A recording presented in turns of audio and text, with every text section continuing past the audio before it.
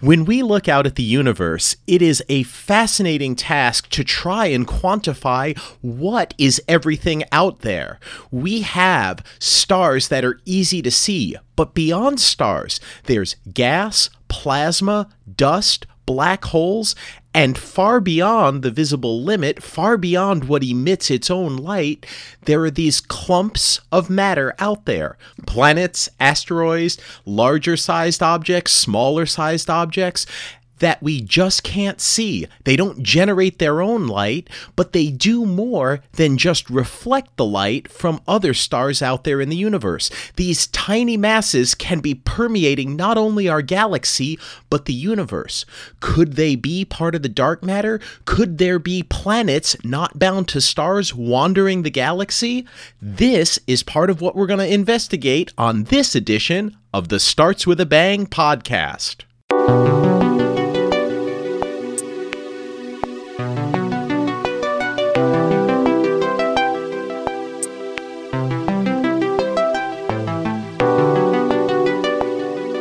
If we want to know what's out there in the universe, we have to be clever in how we look. It isn't enough to simply gather light from all the self-luminous things out there.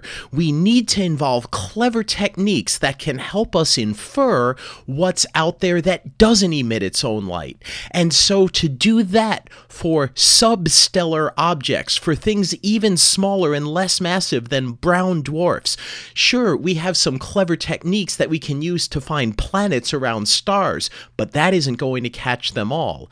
Instead, there's a special technique out there to find these dark wanderers of the universe, to find these rogue planets, to find these planet-sized objects, to find the large and small masses out there that don't emit light. It's called microlensing. And to help us explore that, I'm so pleased to welcome a PhD candidate in astronomy at Vanderbilt University, Savannah Jacklin, to help us answer these questions. Savannah, welcome to the show. Hi, it's great to be here. Yeah, it's my pleasure to have you here. I understand that your specialty isn't just looking at this technique of microlensing, but using it to find explicitly these planets out there that aren't necessarily going to show up through their own light. Why is this such an important task for astronomy? So we have several different methods of finding planets, and most of the ones we use, things like direct imaging, taking a picture of a planet, or radial velocity, which looks at how stars wobble, these techniques all require the planet or the star to be lit up in the first place. But the thing is, the further you get away from planet Earth, the fainter things become. And when we need to look further away, as we look further away, it becomes more difficult to actually detect these planets in the first place. So as we go away, transiting exoplanets became more difficult to find, directly images planets become more difficult, and so do radial velocity planets. So most of the planets we know about are actually really close to our galactic neighborhood, with the exception of those planets that are detected via gravitational microlensing, and that is my focus. My planets that I look for are located near the center of the galaxy, much, much further than any of the other planets that we know about. And in order to understand what types of planets there actually are in the galaxy and are in the universe, we need to look beyond our solar neighborhood. We need to look much further to complete this full census. And this is where microlensing really helps us out. That's really fascinating. You know, we've done this podcast a whole bunch, and pretty much every time we talk to observational astronomers, this same concept of bias is always coming up, that no matter how we choose to look, because we're picking a specific technique to search for objects, any technique we choose is going to have its own biases, its own low-hanging fruit, the objects that are easy to find. If you're going to do direct imaging, to look for planets, you're going to be biased towards finding objects that are big relative to their parent star, that reflect large amounts of light, that are well separated from their star, so you're not getting a whole bunch of light pollution and your coronagraph is effective. And so it's no surprise that, the Hubble Space Telescope, which directly images planets like the one around Fomalhaut, that's biased towards these close stars, these big planets, the ones that are well separated. You mentioned the radial velocity technique. This is a technique where you don't detect the planet directly, you detect how the star is moving. The star moves periodically towards you or away from you, and that's its radial velocity, its velocity with respect to your line of sight. And it moves towards you and away from you periodically because of the gravitational tug of its planets on the star itself. So that's biased too towards planets that are in close orbits, because close orbits mean short periods, and it's biased towards more massive planets. And like you said, there's the transit method. That's biased too. Even the most distant planets that Kepler found, the famous Kepler mission, those are only a few thousand light years away. And some of the planets it found are just hundreds of light years away. But you're talking about a totally different population. You're talking about looking towards the galactic center, which is some 25 or 27,000 light years away. When we look with this microlensing technique, can you start us off by telling us first, what is this technique? How does microlensing work? So microlensing works kind of like a large-scale magnifying glass in space and time. So in order for microlensing to occur, you need a near-perfect line of sight between three objects: the observer, who's usually here on Earth, a source star, which is far away, located in the galactic center normally, that is very large, usually some type of red giant that emits a lot of light. And in between the Earth, the observer, and the source star is our star with a planet. Now, normally, the star with a planet is very, very dim. This is generally an M-dwarf star, tiny and red, too faint for us to see from Earth with the telescopes that we have right now. And if we can't see the star, we most certainly can't see the planet that's next to it. However, as these three objects move through, or rather these three parties move through space and time and line up, the star in between, the lens star and the lensed planet, can act as a large magnifying glass in space. And what they do, their gravity bends the light from the source star around itself and focuses that light towards Earth. So basically, you end up with looking at this source star's light over time, and you see it glowing normally, and as that that lens star passes in front of it, the light from the source star starts to get brighter and brighter. It magnifies. That magnifying glass effect starts to happen. Light comes in and is focused towards Earth. And that causes that source star to magnify up to 1,000 times brighter than we normally expect to see due to the lens star. And if you also have a planet that's associated with that lens star, it'll magnify even brighter. So this is fascinating, because one of the things we do in science all the time when we use general relativity for the universe is we talk about how space is curved, and we take advantage of the effects that these masses, especially if they're very large masses that occupy pretty small volumes, they're going to cause there to be a significant amount of curvature to space anywhere they go. So we know in our local neighborhood, the sun is the biggest source of mass that curves space. If we go to the center of the galaxy, right, we have black holes there, like the big one at the center of the Milky Way. That's a big source of curvature. When we're looking, though, at a very particular line of sight from us to, let's say, a red giant star, and we like red giant stars, I assume, because they're just large sources of light. They take up a large amount of angular diameter. And exactly.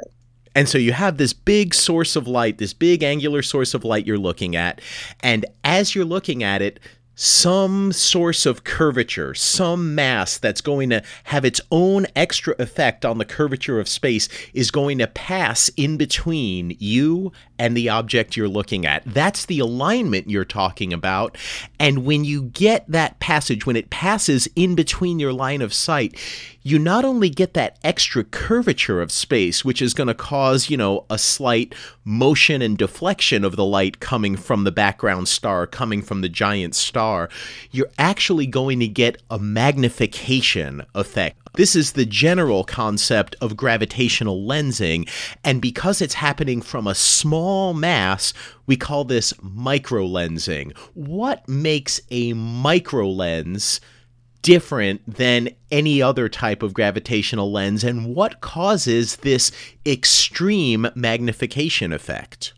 So we call it microlensing primarily because the physical scale size of what we're looking at on the sky is on the order of micro arc seconds in size. Normal gravitational lensing is a much larger phenomenon where we can see galaxies that appear to bend or have many different images. This scale of microlensing is so small that our telescopes can't resolve these extra images that are coming in. Instead, it manifests as this brightening.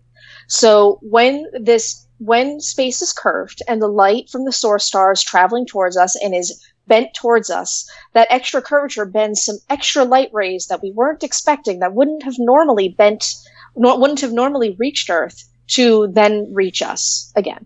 It sounds like what you're saying is you're not just getting micro in the sense that the deflection is micro. It sounds like you're getting two other effects. One is that because you have this micro curvature of space, this little region where space is curved, this extra amount, it takes these photons that would otherwise, just spread radially out from the star that you're imaging, they get bent and focused back towards you. So when you talk about lensing, like this is actually acting like a converging lens. It's taking these light rays that were actually diverging through space and it's bringing them back together where you can observe them. It also sounds like it's micro as far as a time scale goes. A lot of these big sources that have these big curvatures to space from them, we can only observe changes in them over hundreds of thousands or millions or even tens of millions of years. How fast are these microlensing signatures? So you're definitely right that the time scale of these events is shorter than general gravitational lensing. And that's because the time scale is directly related to the mass of the object that is doing the lensing. So when we're looking at galaxies on that big scale, galaxies are so massive that this lensing process takes a very long time, thousands upon thousands of years. But when you go to microlensing, the average event for a lens star lasts on the order of about 45 days. Now, if you have a black hole that happens to be doing the lensing, that can last years, maybe 1 year or so nominally.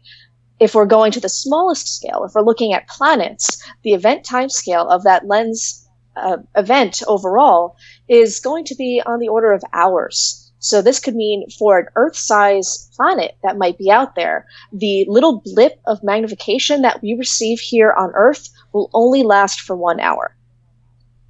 That's fascinating. So I could have had this naive thought that maybe the time scale of the signal would have something to do with the amount of time it took relative to our line of sight for an object to pass across the disk of this background star.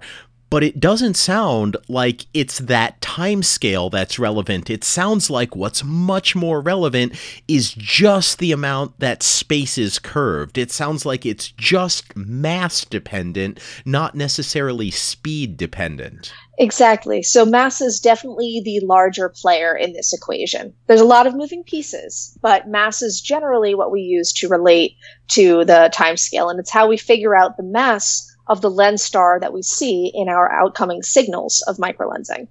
Right. So that's amazing, because what you described as your initial scenario is there's going to be another star that transits near your line of sight, or that causes the microlensing event in general of these red giant stars or of these larger luminous stars that you're looking at. But when you have a star that passes by, you mentioned that these would be red dwarf stars. And I assume that that's just because, well, if you were to take a census of all the stars in the galaxy, something like 80% of all the stars are red dwarf stars. And therefore, those are the ones you're seeing because they're just the most common ones. But the stars aren't simply stars, they're star systems that have their own planetary systems as well. Exactly. So one of the things that's great about microlensing is that we are able to study the planets around these red dwarf stars that are predominant in the galaxy and in the universe.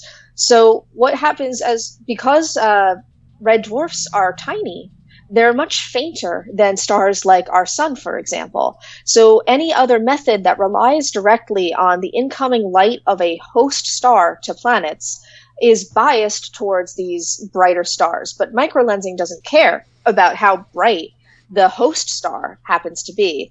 All it cares about is that the host star has some amount of mass. So microlensing allows us to understand the types of planets and how many planets there are in our galaxy that are around the most common type of star that we have here in the Milky Way, when other methods just aren't able to do that at this point in time, at least not to the in-depth amount that microlensing is able to observe.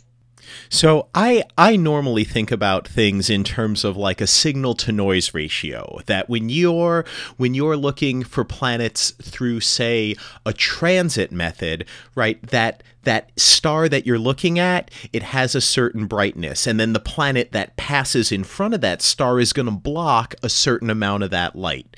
So when you do the transit method to find planets, you're going to say, okay, here's my star, and if I block 1% of the light, if the planet is 1% the angular area of the star, then I block 1% of the light, and that's going to reduce the light output by 1%. And if it blocks 0.1% of the light, that's harder to see, and if it blocks 0.01%, that's harder to see. And so it's really dependent on what is your signal-to-noise ratio that determines whether you see it. But it sounds like with microlensing, we don't have to have that problem, because it's not as though we're trying to extract the planetary data next to the star data. It's not like these are comparison things. It sounds like it's more of a painting thing, where if I were to paint a big green background for a hill, and that's my star, and then I were to paint like a little brown cow on top of the hill, that's my planet signal. And if there are 7 cows on top of the hill, then I have 7 planets of different masses. And I'll be able to tell this with the microlensing data because each individual mass has its own unique signal that's superimposed on top of the other one. Exactly. So that's, I think, a pretty clever way of looking at how microlensing signals are analyzed. And when we're thinking about something like signal to noise, a lot of times with transits, those signals can be very faint. With microlensing, the star that we're looking at in the sky can become over 1,000 times brighter than it normally is. So and it has a very characteristic shape. When you're looking at the light as it appears over time, it sort of creates a bell type shape. So as the source star, as the lead star, and as the observer line up in near perfect line of sight, the background star, that source star light, becomes brighter and brighter in the shape of a bell, hits a peak, and as the systems become misaligned, then that starts to fall off and disappear again. We are able to see these extra signals from planets as interlopers on this sort of bell shape, this hill shape type signal. And sometimes they can look like a cow or a tree, a spike in that magnification where we didn't expect it before. And sometimes they can cause even a dimming that we didn't expect, that wouldn't have appeared unless there was a planet also there. There's a lot of factors that go into play, namely how close the planet happens to be to its host star, what angle we're actually observing it at, or how far away the host star happens to be from us. These are all, and there's others, but these are all factors that change the signal that we see. But the real takeaway is that a microlensing signal on its own, especially from a massive object, is really hard to miss when it comes to looking at a simple light curve, light over time, because that magnification, that brightening of the source star is just so huge compared to its normal baseline value. And that's really great, because one of the things we worry about, or one of the things that we worry about in a lot of areas of astronomy, is, are we looking at the right time? Are we analyzing this, to pull out the signal amidst this sea of background data? And with microlensing, one of the easy things about it, not that really any of this is easy, but relatively easy, is you look at, okay, we have this base continuum amount of light emitted by this star, and we set up our telescope to monitor the light coming from a whole slew of stars, and then bam, we have this just enormous brightening effect. We have just huge brightening effect. It's like watching a J.J. Abrams Star Trek movie, right? You just get a huge yes. lens flare, just like whoosh, right in your face, and you can't miss it. Now, that tells you this is where we need to look. This is the event that's super important right here. The key seems to be, to me, the hard part is then saying, okay, now we saw this event, we know this is where it happens, now we've got to go and extract all of the information we can from this signal and determine how many masses were there, what are the mass values, what are their orbital properties, and that seems to be where the real dirty work comes in. Yes, so that's definitely a difficult piece. But one other thing that actually goes into the observations that tends to be important is that microlensing, while super cool, is really intrinsically rare. So for a star, when we're looking at our galactic center, for any star, there is a less than 1 in a million chance of it experiencing microlensing while we happen to be observing it. So what we have to do to mitigate this issue is to look at millions upon millions of stars all at once. So we need to monitor the signals from millions of stars all at once, very frequently, so at a high cadence. We take many pictures every night to look for this initial brightening.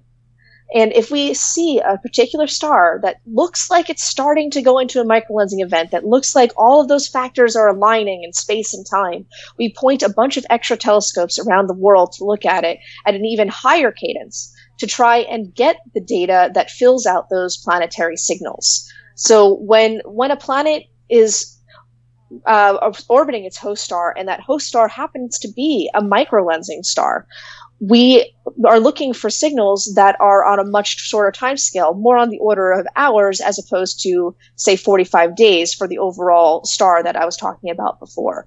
So in order to get those signals out that you're talking about, in order to try and derive these planet system properties, the mass, how the separation between the star and the planet, we need to really fill out those data points at a high cadence in order to do that. So we start by looking at millions upon millions of stars. And then we say, okay, these ones are starting to look brighter. Let's point all of our extra telescopes that are not survey telescopes at this one particular star and monitor it very closely in the hopes that eventually we're going to find a planet in that signal. Once we have all of our data collected, so we usually do our data collection first and then incomplete, and then we do our analysis afterwards.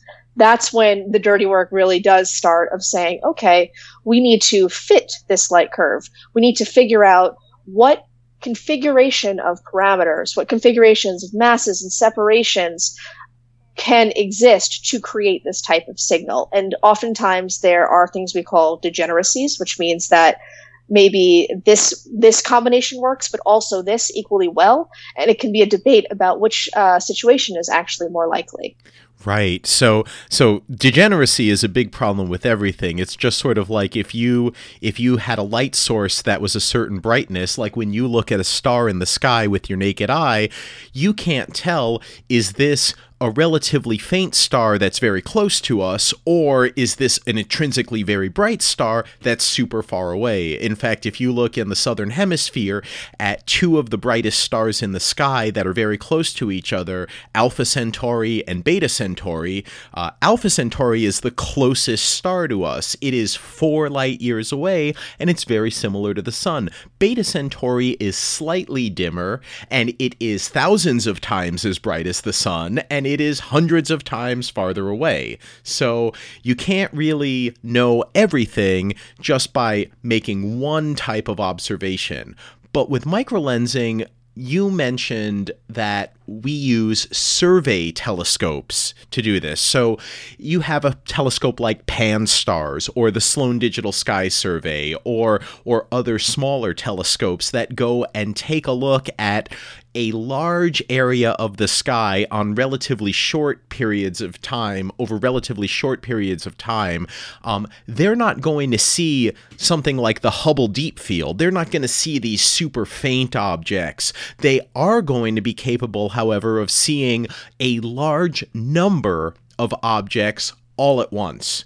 And so if any one of them changes, if any one of them suddenly starts to brighten by a factor of, 10 or 50 or 100, that's when you get really interested. That also explains why you focus your search on the galactic center, because that's where the stars in our sky, as far as what we can see, appear the densest. Yes, exactly. And so what I do specifically is I work with a survey called the UCURTS microlensing survey. It's using the United Kingdom infrared telescope that's located on Mauna Kea in Hawaii. And we use this telescope to observe many, many stars in the infrared, so at wavelengths a little bit longer than what the human eye can see, and look for microlensing events that are exactly located at the galactic center. So these are very, very dense fields of stars. And when we see that one of these stars happens to have one of these signals or starts to have one of these signals, we can have the ability to either alert other telescopes to say, hey, let's focus in on this specific star.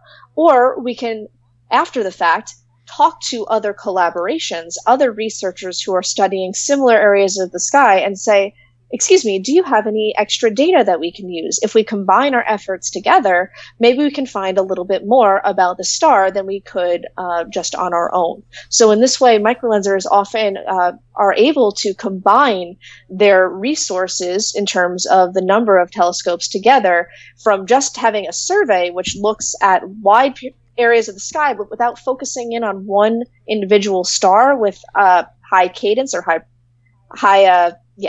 looking at one single star, and are able to combine with other people who have done the same thing, combine all those data points and say, okay, here's a more complete image of what we're trying to understand about this specific microlensing event. That's great. And just so everyone listening knows, when she says high cadence, that's the technical term that means we're going to try and shorten the time scale that we come back to this star, right? The faster and faster and faster we can observe and take a new observation and a new observation, that's going to give us more information about this microlensing event. Exactly. Cadence is just a rate at which we take pictures of the night sky. So surveys often take pictures fairly slowly, maybe 3 pictures per night of the same space in the night sky, where telescopes that are focusing on one specific object might take a picture every 30 seconds. So there's the big difference between number of data points that you have, either 3 per night or hundreds per night. So that's the difference between cadences. And that gets really important when you start looking for planets, because like you said, when you have these larger masses like star-type masses, you're talking about days that Mhm. You're talking about days. The signal could last for days. So if you start to see this brightening and it's because of a star, that's great. Taking a few pictures a day or taking a few pictures a night might be just fine for identifying that. But if you want the details of that planetary system, you need to see those quick spikes, those big rises and falls, those faster signals. And for that, you need more and more images. You mentioned that you're using the UKIRT telescope, right? The UKIRT, the United Kingdom Infrared Telescope, because we love acronyms in astronomy, which is perfect for looking at the galactic center. Those of you who've ever looked at the Milky Way with your own eyes and you've seen like, oh yeah, there's this big bright white streak in the sky, and then there are these big dark bands in it. Those dark bands are dust lanes. You see visible light with your own eyes, and visible light, guess what? Dust, that dust in the galactic plane, super good at blocking it. But dust grains are a particular size, and they are better at blocking blue light than they are at red light. The longer your wavelengths are, just based on the size of the dust grains that exist in our real universe, the longer your wavelengths of light are, the better you are at being transparent to all that dust. So you look in the infrared, not because like, oh, well, you have access to this telescope, although that's true. You look in the infrared because that's the best tool you have for viewing all of these stars located towards the center of the galaxy. Exactly. So by using the UKIRT telescope in our unique wavelength range, we're just looking in the near infrared, we're actually able to look through all of that dust that's located at the center of our galaxy and discover hundreds of new events that previous surveys have not been able to see so far. And one of the big reasons that we're looking at using infrared, or why we choose to use infrared wavelengths as opposed to, say, optical, what our eyes can actually see, is because we're preparing for an upcoming telescope called WFIRST, the Wide Field Infrared Survey Telescope, which is currently on the books at NASA to be launched in the mid-2020s. And so WFIRST is a flagship mission for NASA, meaning it's one of the big ones like Hubble or the James Webb Space Telescope. It's supposed to come after James Webb. And this telescope is going to be focused for 1/3 of its mission at looking at the galactic center for microlensing events in similar wavelengths of what UKIRT is able to observe. So we're using UKIRT now to look in the infrared to prepare for WFIRST, to say to WFIRST, okay, these are the best places to look if we want to understand microlensing events as a whole, because there are a whole lot going on in this region of space as opposed to this other region of space. And it helps us plan for this big upcoming survey and help, while at the same time helping us discover new planets and new microlensing events. And the huge advantage of using microlensing to take a census of planets to determine what types of planets are out there is, yeah, it comes with its own set of biases. Because every observational technique comes with its own set of biases. But these are different than the transit planet biases. These are different than the radial velocity biases. These are different than the direct imaging biases. So what microlensing allows you to do, if I understand it correctly, is it allows you to take a more unbiased survey of when you have stars with planets around them, what are the types of planets, the masses of planets, the orbital parameters of planets, the ratio of the planet to star mass ratios that you're going to see, what types of planets actually exist in the universe. It doesn't rely on having a geometric alignment like the transit method does. It doesn't rely on having your planet orbit the star with a certain frequency like the radial velocity method does. It doesn't rely on your planet being well separated from your star like the direct imaging method does. And more than that, we're actually expecting larger numbers of planets and events, especially once WFIRST comes online. So it sounds like this might be the best method, certainly over the next decade, of actually determining how typical Like, what does a typical star system in the universe look like? And what are the variety of different types of star systems and planetary systems that are out there? Yes, so microlensing has a pretty cool bias in that it's really good at finding planets that are located beyond the star's snow line. So the snow line is the point at which liquid water that would be on the surface of a planet that's orbiting its star would turn into ice. So most planet methods, or most detection methods like transits or radial velocity, are really good at finding planets that are close into their stars, that cause either big wobbles or big dips in brightness as they eclipse their stars. Direct imaging is great at finding huge planets that are very far away from their stars. But that leaves a lot of area in between, and that area in between is the area where most of the planets in our solar system actually exist. Microlensing is a technique that enables us to fill in the gaps that essentially exist from about Earth all the way out to Jupiter in relative size for various planetary systems. So microlensing allows us to discover planets that are analogous to Mars in our solar system, or Saturn. And other methods at this point in time aren't as good at finding true analogs to Mars or Saturn or similar types of planets as microlensing is. So this WFIRST mission that's coming up, recent work by a collaborator of mine named Matthew Penny, he was able to determine that WFIRST would be able to find a planet that's truly analogous to Earth, meaning it's as far away from its host star as Earth is from the sun, as well as it's the same mass. So it can produce Earth, Saturn, Uranus, Neptune, Mars, and even potentially, at its very best, Ganymede. So microlensing is able to find exoasteroids, potentially, if we're using WFIRST, or a very high-powered telescope that happens to be in space. And this is the only exoplanet detection method that is able to do that at this point in time. You know, that's something we don't often think about. Everyone, I think, in the popular media, they're either looking for a potentially habitable world, like an Earth-like world with the right temperatures, or they're looking for a world that might be potentially habitable via a different mechanism, like maybe what Europa has or Enceladus has, with a subsurface ocean underneath some ice where maybe hydrothermal vents powered by tidal forces are causing the emission of energy.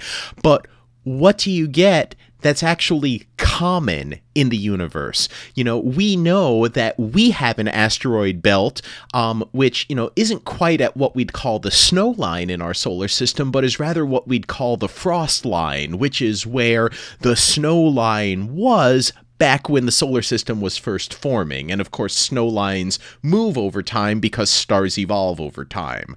But when you're looking for that, you know, would we be able to detect something like Ceres?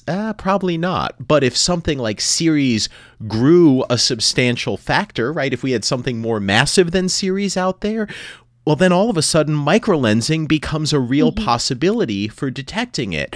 We don't just want to know what's like us out there. We want to know all of what's actually out there. And microlensing, it sounds like, is giving us a window on the types of planets, the types of bodies, the types of asteroids, moons, etc., masses in general, that no other survey telescope or technique or exoplanet measurement technique is sensitive to. Yes, that's exactly correct. And that's why microlensing is so important. And that's why I personally care about it, because we don't know, for example, how common our own solar system is in the universe. We need to figure that out. Like we are able to observe these really exotic worlds, hot Jupiters that are close to their sun, or really, really far away planets through other methods. But it's really difficult for scientists to find solar systems like our own, or really understand if our solar system is unique in any way whatsoever. So microlensing is sort of a lens, if you will, into that sort of world. We're trying to figure this out, and we're trying to complete the census of galactic exoplanets. That's what we're calling it, sort of. That's what we're calling it. And So we're filling out an area of census where missions like Kepler and TESS have left off, where radial velocity methods are doing a great job in their specific sector, but they're not yet able to find or reproduce Mars. Microlensing wants to fill in that area of parameter space. We want to look at stuff that is most similar to our solar system, trying to figure out, are we unique or are we very common? I think that's always a fascinating question, and microlensing absolutely is something that can shed light on that. But microlensing can also shed light on things that no other planetary survey technique can look for. And one of the things that I'm most fascinated about is this idea of rogue planets or orphan planets, or planets that don't have their own parent stars. We know from two mechanisms. One is when you form stars in general, they don't generally form in isolation. They form in these large clusters where it's sort of a race between these gravitational clumps to grow and become stars and stellar systems, and the evaporation effects of all the radiation produced by the new stars that work to kick all this material out and evaporate it away. Everything is a race. And sure, we see star clusters, we see the winners. We see all the stars that managed to get enough mass in a short enough time before all the gas boiled off that they reached that nuclear fusion limit, and bam, they became full-fledged stars.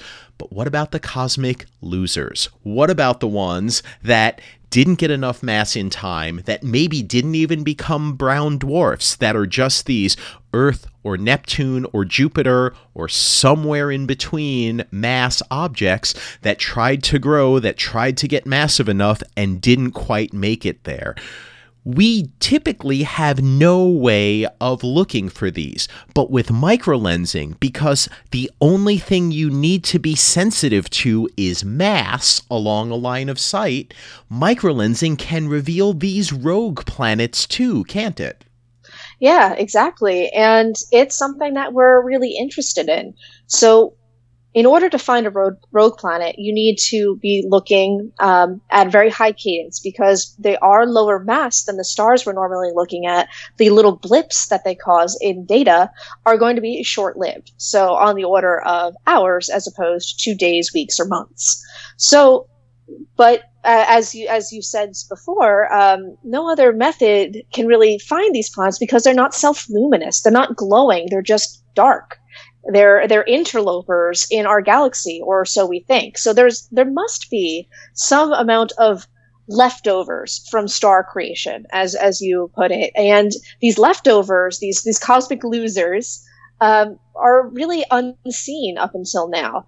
However, if we have a microlensing telescope, a telescope that is looking for these specific signals that are focused only on mass and not on light from the planet, the lens itself, then we are able to discover these rogue planets, assuming that they are out there. So while we don't know of rogue planets at this point in time, we're hoping that WFIRST or other future missions that are going to be looking at the sky with very high cadence and at large areas of the sky, we're hoping that these new missions will be sensitive enough to detect these rogue planets and tell us a little bit more about what it is to the process of forming a star, and what like a stellar nursery would be like, such that it's so violent that all these extra objects get kicked out and where they might be living today. So we want to learn more about this, and microlensing can allow us a look into this dark universe.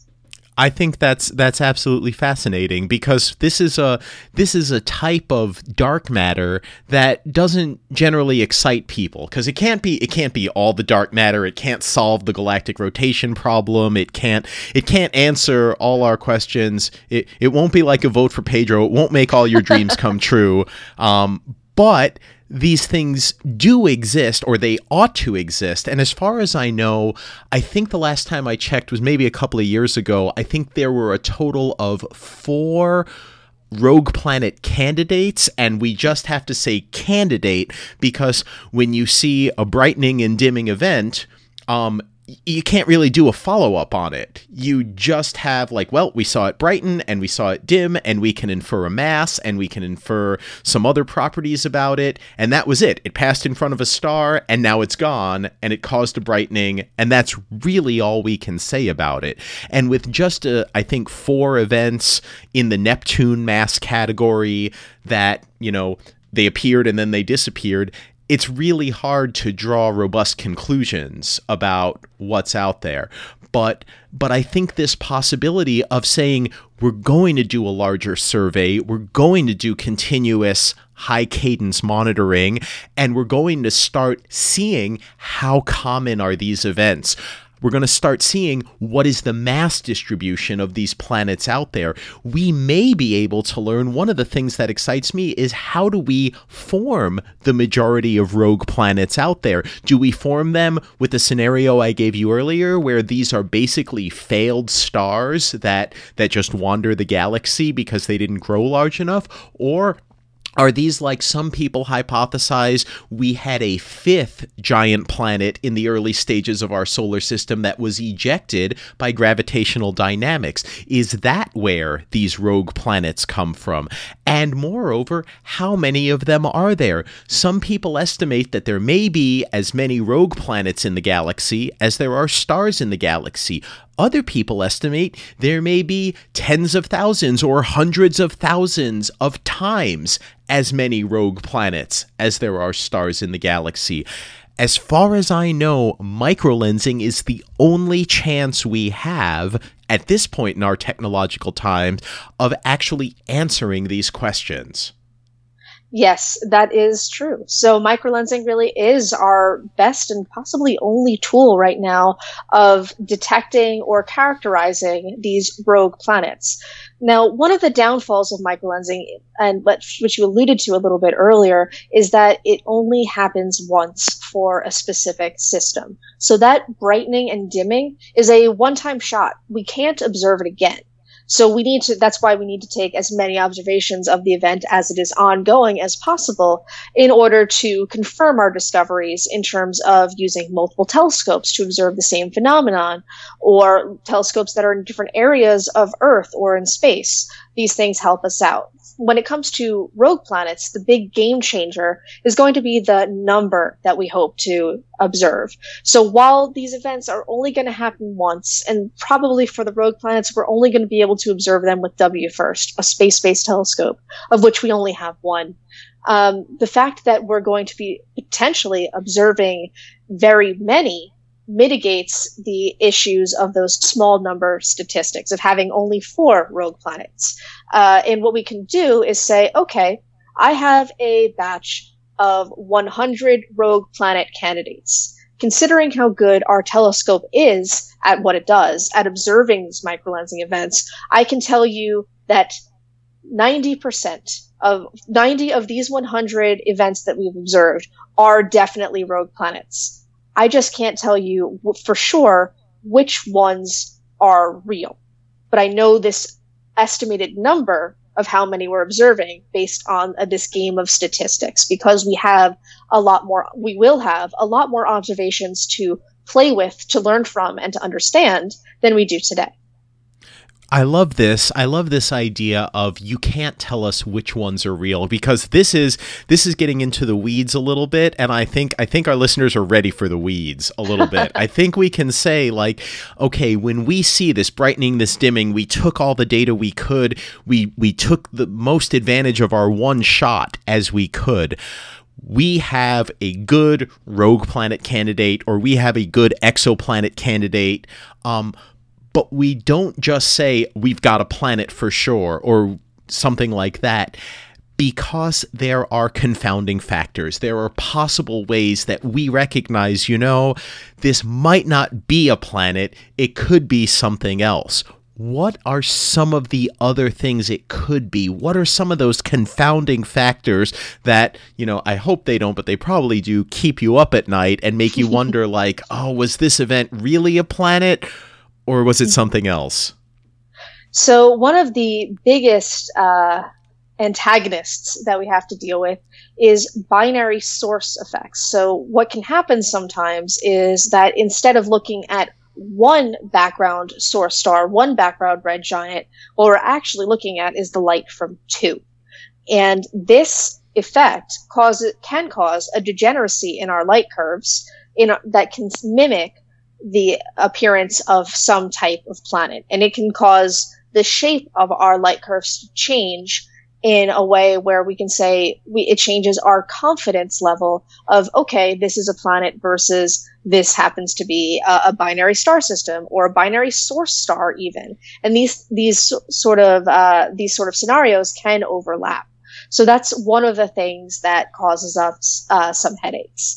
Another thing that causes headaches is really simple, but that headache is weather. So most of our observations are done on the ground, and we rely on clear night skies in order to do our observations. Now, considering that microlensing is a one-off event, we can only see it happening once. If you get a cloudy day in the middle of your observing of a specific event, you have 45 days and maybe 10 of those days you just have a really miserable, rainy set of time. You could easily miss a planet in that data and you would never know. And you won't be able to find it again because you'll never be able to see it again. So that's another thing that sort of gets in our way that hopefully we're going to get around by going into space. Another thing that can help us actually, though, on sort of the other side of the coin is by using multiple observatories, which I alluded to a little bit earlier. So one of the telescopes that we use in conjunction, for example, with UCURT or other ground-based surveys is the Spitzer Space Telescope. And because Spitzer Space Telescope is observing approximately 1 astronomical unit away from Earth at this point in time, the shape of the light curve over time of the microlensing event changes because it's not perfectly aligned anymore. The Earth, our observers on Earth, and the observer that is the telescope are located at a far enough distance away that alignment is offset a little bit, and we get slightly different light curves over time.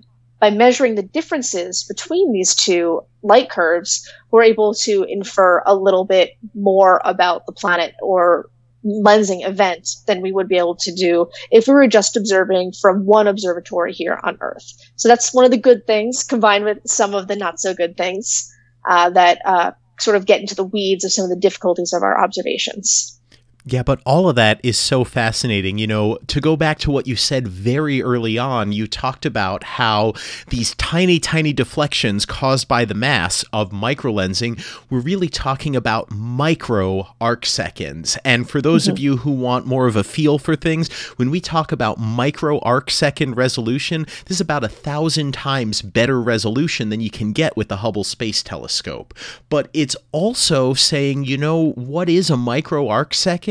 Well, it's basically saying if you went to the galactic center and you said, okay, we're going to take something that's about the size of Earth's orbit around the sun at a distance 25,000 light years away at the galactic center, that's roughly in the micro arc second range too. So that's exactly micro arc second differences what we're looking at when you talk about something like the Spitzer Space Telescope, which is about an Earth-Sun distance away from us, looking at something in space at the same time that we're looking at it in space. They're going to see micro arc second differences from what we see, and that means we can actually reconstruct something maybe physically meaningful about the source geometry. I love what you also said about binary star systems. There are just two little facts I want to throw out for everyone listening at home. The Kepler mission, which detected more exoplanets than any other mission, had many, many more planetary candidates than it did actual planets. Of all the planetary candidates it had, somewhere almost half of them wound up being thrown out because what were the planetary candidates for Kepler? A bunch of them actually turned out to be multi-star systems. So if you said, hey, how come Kepler had like this many thousand planetary candidates, but only that many thousand planets, it's because of multi-star systems. The same systematic that confounds the microlensers also confounds the transitors. And if you were to take a look at all the stars in the universe, they are not necessarily like the sun, where we have one star orbited by planets. I know that's everyone's default, but when we do all of our surveys of all the star systems out there, only about 50% of the stars out there are singlet stars in their star system. If you were to take a look at all the stars in the universe, somewhere around a quarter of them are bound into binary star systems, and the rest of them are bound up into multi-star systems, trinaries, quaternaries. We even have I believe it's the Castor system. If you just look at the bright star Castor in our sky, is a sextuple star system. So these are pretty common things. With microlensing, hopefully, we'll be able to not only use what we learn about all the events we have to sort of reconstruct what are the planets out there, but hopefully we can use what we learn about all the different types of stars and star systems out there to learn even more about the full suite of diversity of what's out there in the universe. For example, Savannah, if you had a binary or multi-star system that was doing the microlensing, that was transiting across the face of a red giant or something like that and causing a lensing signal, would you be able to tease out not only the presence and mass of both stars, but would you be able to tease out if there are planets of various masses orbiting this multi-star system? So that's actually something that a lot of the lead microlensers in the world are working on right now. So the mathematics of a system like that tend to get really, really complicated. And trying to understand how all of these many parameters and factors all confound together becomes beyond what a general human can do. And that's the type of problem that we're throwing at supercomputers right now. So we're trying to use a lot of new methods, methodologies related to even machine learning, which is sort of a buzzword right now within the astronomical community, to try and say, okay, what's going to happen if I try and figure out this really complicated system? What is, if I throw all these parameters in, what is the light curve that will come out? And can I use machine learning to back calculate all of those initial parameters? Let's see if we get out what we're putting in. But it is something that we're confident that with more time and with growth of our field, that is a problem that we're hoping to be able to solve. And we're going to have to solve it pretty darn soon with WFIRST going up. So because there are so many complicating factors for even just a one planet, one star system, there are, I believe, 9 different parameters that need to be fit in every light curve, which basically in human speak, that's a whole lot of junk needed, a whole lot of calculation needed in order to figure out what we're actually looking at. This scales with the number of bodies in the system. So if we need 7 or 9 for a one planet system, maybe double that for a 2 planet system, and so on and so forth. If you add another star in there, that's a whole other deal.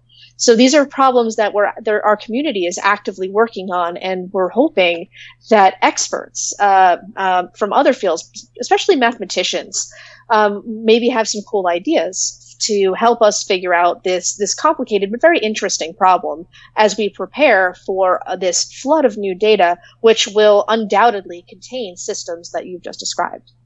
And that's really fascinating, because that, to me, that's real evidence for this is how the field of science advances. That we can look at any scientific field and say, you know what, our measurement capabilities or our observational capabilities are getting better and better, so we can take more data, we can get more detailed data, better data, improved data, cleaner data with a higher signal to noise ratio, faster cadence data, etc. And then we can say, well, now there's more we can discover instead of limiting ourselves to a star and a planet, or a star or a planet. We can start looking at multi-star systems, multi-planet systems, multi-parameter fits, excessively multi-parameter fits. and we can even start saying, like, okay, like we made templates, we did processing, we used all the computational tricks we know, and now we have the machines go and they start looking for their own tricks and their own like algorithms, and they start writing them themselves. This seems to be, we are at the precipice of unlocking a new frontier, that we know some of the things we expect to be out there.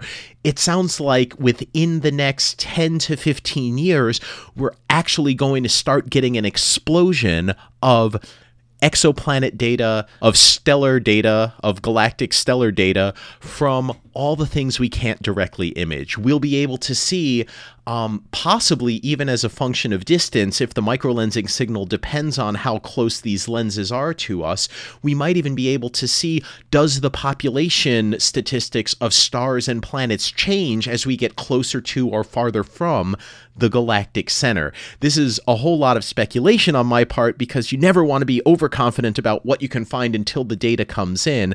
But I'm not afraid to ask you to speculate. What are you most excited about the possibility of finding and learning through microlensing over the next decade or two? So I think the most important thing to me, or the most exciting thing that I'm looking forward to learning about, is analogs to our outer solar system. And when I say outer solar system, I mean planets that have orbits beyond that of Mars in our solar system, and so on. So we don't know a lot about this region of parameter space. We don't know a lot about these planets, if they exist, what they could be like. And microlensing is really our best bet at discovering them and learning about them over the next couple of decades. So I'm looking forward to finding a Mars analog, to finding a Europa analog, to finding a Ganymede analog, if we're exceptionally lucky and really, really good at analyzing our science. But I want to be one of those first people who says, look, I found an exoasteroid, here's proof. I think that'd be a pretty neat title to have. I think that's fantastic for multiple reasons. First off, we are talking about finding smaller and less massive objects than we can find with any other technique. So this is talking about hitting the low-end mass spectrum in a way that we can't do otherwise, and finding out what's out there in other solar systems at these low mass ends, because that's where the majority of objects are, certainly in our own solar system. Second, I love it that we are talking about the outer solar system as pretty much Mars or beyond. Do you hear that, Plutophiles? Outer solar system goes way, way in to where you think it is. Outer solar system, pretty much go beyond Earth, beyond Mars. You're the outer solar system. I love it.